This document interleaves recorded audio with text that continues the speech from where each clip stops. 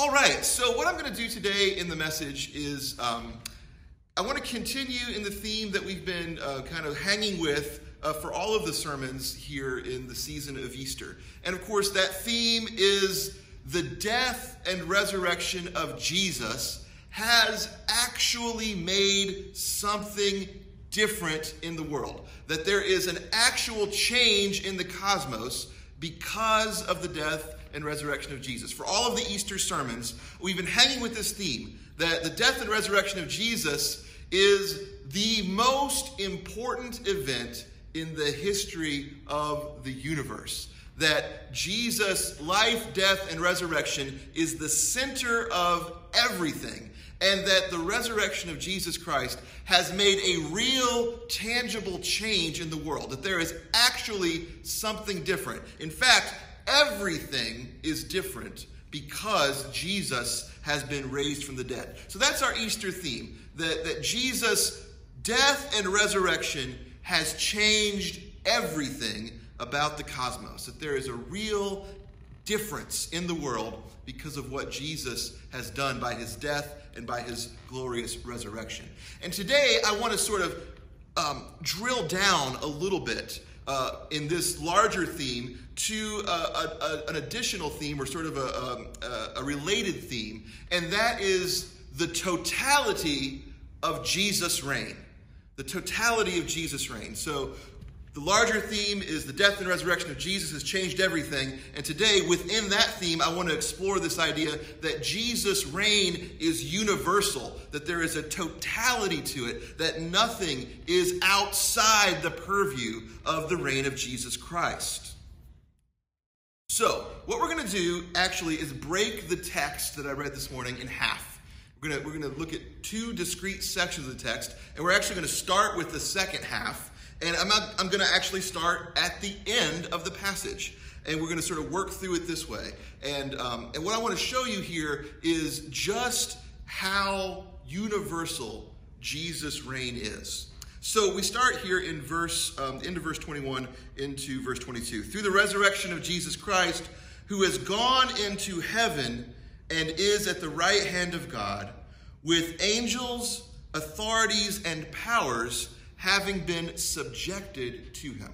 Now, this passage actually illuminates an article of our faith, something in the Apostles' Creed, the ascension of Jesus Christ. Actually, a lot of the language here in the passage we read from 2 Peter is where we get some of our articles of faith. The resurrection of Jesus, the death and resurrection of Jesus, the ascension of Jesus to the right hand, his descent to the dead. All of those things are in the creed, in the creed of our baptism. And all of that is right here in Peter, in his letter. And Peter walked and talked with Jesus and shared life with Jesus. So Peter is one of our closest sources for the doctrines of the early church. So here we have Peter saying that Jesus has ascended to the right hand. And Peter goes even further by saying that Jesus has ascended to the right hand of God, and all of the angels and authorities and powers are now subject to him. So Jesus, by his resurrection and ascension into heaven, is exalted, and every other power is now under his authority. What that means is there is no authority equal to Jesus, period. There is no authority that can come to equality with Jesus. Every other power in the world, whether it be a spiritual power, a political power, temporal authority, every other authority in the entire cosmos, every other power, every being that seeks power in the entire universe is subject to Jesus. There is no authority that can compare to the complete and total authority of Jesus. So Jesus' reign is total. It's universal. Jesus is over all. There is no other power on earth or under the earth or in heaven that can ever ever usurp the authority and the total reign of Jesus. Jesus' sovereignty is complete. Jesus' sovereignty is universal. Jesus has been given authority over everything. All of the powers are subject to Jesus. Nothing else can even compare to the reign and the authority of Jesus Christ. The phrase, Jesus is Lord, was the first Christian statement of faith.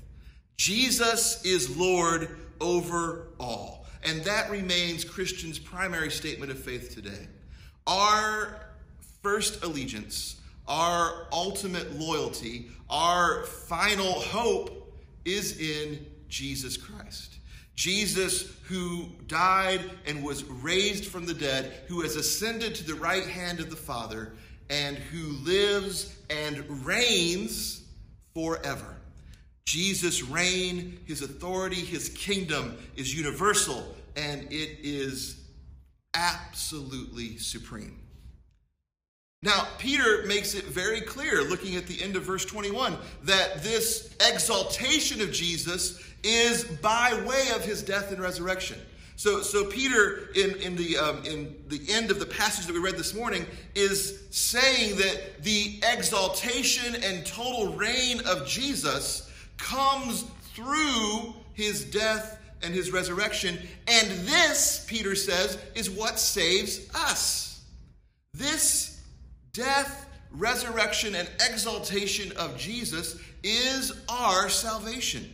That the way we get into the new creation, the way that we are brought into God's kingdom, the way that we are able to stand before God is through the death and the resurrection and the exaltation of Jesus. This is our salvation. Our salvation is through the one who was killed, who was executed, who was tortured to death, but who then 3 days later rose from the grave and now lives eternally in his absolute humanity and his total divinity. He lives eternally at the right hand of the Father, with all other powers being subjected to him. So there is now nothing that can separate us from God, because we are in God's family, because we have been incorporated into the death and the resurrection of Jesus.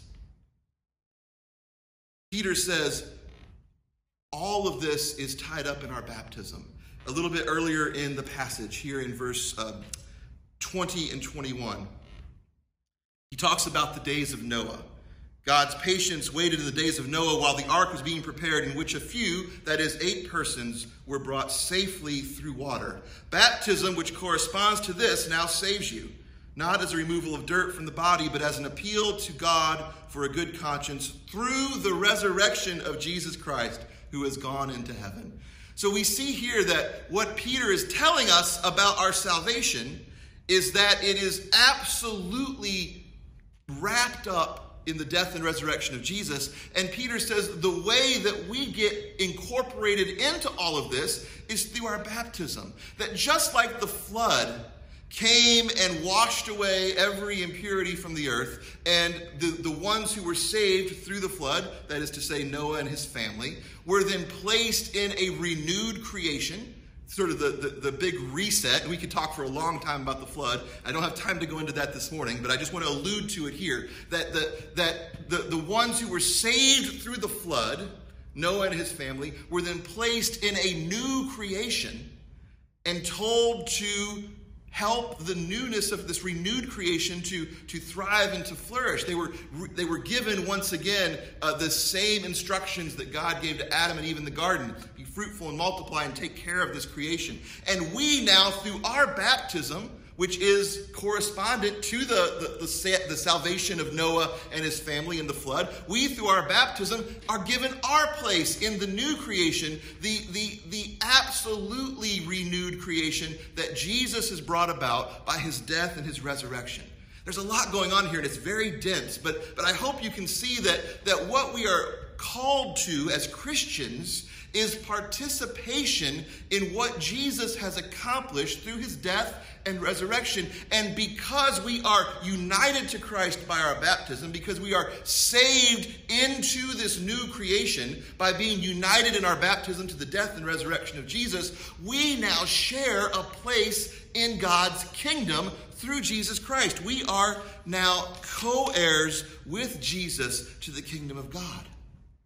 So Jesus, by his death and by his resurrection, has been exalted to the right hand of the Father, and all other powers are put under his feet. They are all subjected to him. And Jesus' reign is now universal. It is total.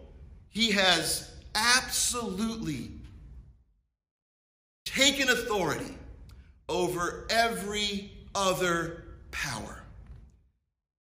Jesus' reign is total. It is complete.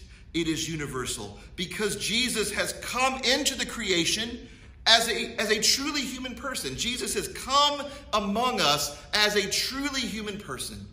He has died a truly human death. He has descended to the realm of the dead, or as the older translation of the Apostles' Creed puts it, he descended into hell. In other words, Jesus has actually gone to hell and back for you and for me. Jesus came among us as a truly human person. He died a truly human death. He descended to the realm of the dead, and Peter says, preach to the spirits in prison. And now, after all of that, he has ascended into heaven. He has been exalted to the right hand of the Father. He is now enthroned over all creation and every other power, no matter what power it might be, whether it's the power of grief, the power of death, the power of addiction, the power of depression, the power of anxiety, the power of conflict and discord, whatever power might prop its head up and seek to cause our harm and our ruin, that power is subject to Jesus. It is under Jesus' feet, and it has no ultimate authority over you or over me, because Jesus' reign is complete, and he is enthroned over all creation, and he is in authority, and no other power on heaven or earth or under the earth can ever usurp the reign of Jesus Christ. And that means, moving now to the first half of the passage, that we have nothing to fear in this life, even when we suffer. Peter says to those he is writing, don't be afraid, because what harm is it to you if you are zealous while doing good? Even if you suffer, what ultimate harm is it to you? And what Peter is getting at here, let me just give you a little context very quickly. So Peter is writing to a group of Christians who are experiencing great suffering. They're being persecuted because of their belief in Jesus, because of their faith in Christ. They are experiencing isolation, persecution. They are experiencing an intense form of suffering. And so part of why Peter is writing this letter is to encourage those Christians who are suffering to continue in the good work that has been begun in them. And so Peter says, you actually don't have to be afraid. This suffering that you're enduring is not a suffering that actually ultimately has any control over you, any power over you at all. Jesus has already suffered the righteous for the unrighteous, and by his suffering, he has transformed suffering. And by his death, he has transformed death. Now death is no longer the final word, the final power, the final victory over our souls. Now death is just another step in our journey towards the kingdom of God. Peter says that your suffering can now be united to the suffering of Christ, who has transformed all suffering. And your suffering now is not something that is just for its own sake and just for your harm, just to make you give up and lose hope. Now your suffering actually can be a participation in the suffering of Jesus for the sake of the redemption of the cosmos, because that is what's happening. You see, we have been invited as Christians into a participation with Jesus in the transformation of the cosmos, into the final unveiling of the new creation. That is what we are called to do and to be as Christians. It was the suffering of Jesus that ultimately defeated and subjugated all the other powers of the world. It was the suffering of Jesus that brought about our redemption. It was the suffering of Jesus that led to his exaltation. And so now suffering does not get the final say in our lives, because we are destined to resurrection as co-heirs to the eternal kingdom with Jesus Christ. We are now part of that new creation. We are now part of that ultimate transformation. We are now part of that definitive change in the cosmos. We have been made part of God's kingdom. And so there is no power on heaven or on earth or under the earth that can ever separate us from the love of God. And so we don't have to be afraid. We can have peace. And let me tell you something. This is the only peace that lasts. The peace that comes from understanding that Jesus is with us in every situation, and that Jesus has already defeated every power that seeks our ruin. That Jesus has already provided a place for us in the New Jerusalem.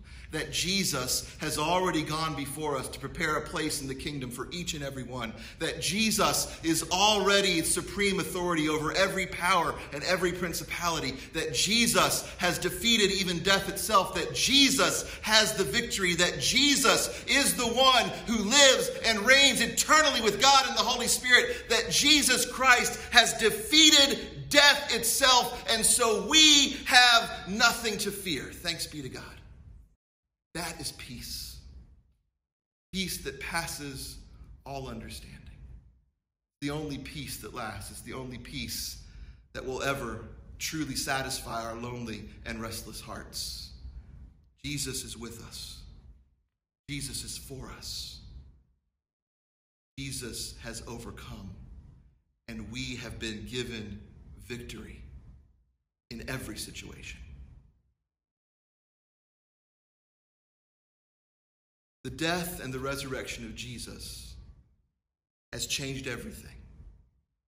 And the good news for us this morning, the best news of all, is that Jesus remains with us in all things. The one who lives and reigns eternal with God the Father in the unity of the Holy Spirit is with us now. Later this week on Thursday, we celebrate the Feast of the Ascension. And the Feast of the Ascension is one of my favorite feast days in the church. Of course, that's the day that we recall Jesus walking with his disciples to the mountain of Ascension, and they're being taken away from their sight, going to the right hand of the Father to live and reign eternally. In that moment, Jesus takes his human body, takes that piece of humanity that he is and eternally will be, with him to the presence of the Father. And then a few days later, when the day of Pentecost had fully come and the apostles are gathered in the upper room, God fulfills Jesus' promise and sends the Holy Spirit upon them. And so, as we begin to move to this end of the Easter season and celebrate the Feast of Ascension and the Feast of Pentecost, we remember that because of Ascension and because of Pentecost, now eternally and forever, a little bit of humanity is in heaven, and a piece of heaven dwells with us in our humanity by the power of the Holy Spirit. This is what we're part of. This is exciting stuff, because it means that we are part of something so much larger than we could ever even imagine. We have been invited into participation with Jesus in the redemption of the cosmos. And the way that we do that is love. And we're empowered to love because of the peace in our hearts. And that peace is a product of the suffering of Jesus, who by his suffering has overcome suffering forever. And now, in his eternally glorified and resurrected body, he sits at the right hand of the Father and lives and reigns over all. Thanks be to God. Amen.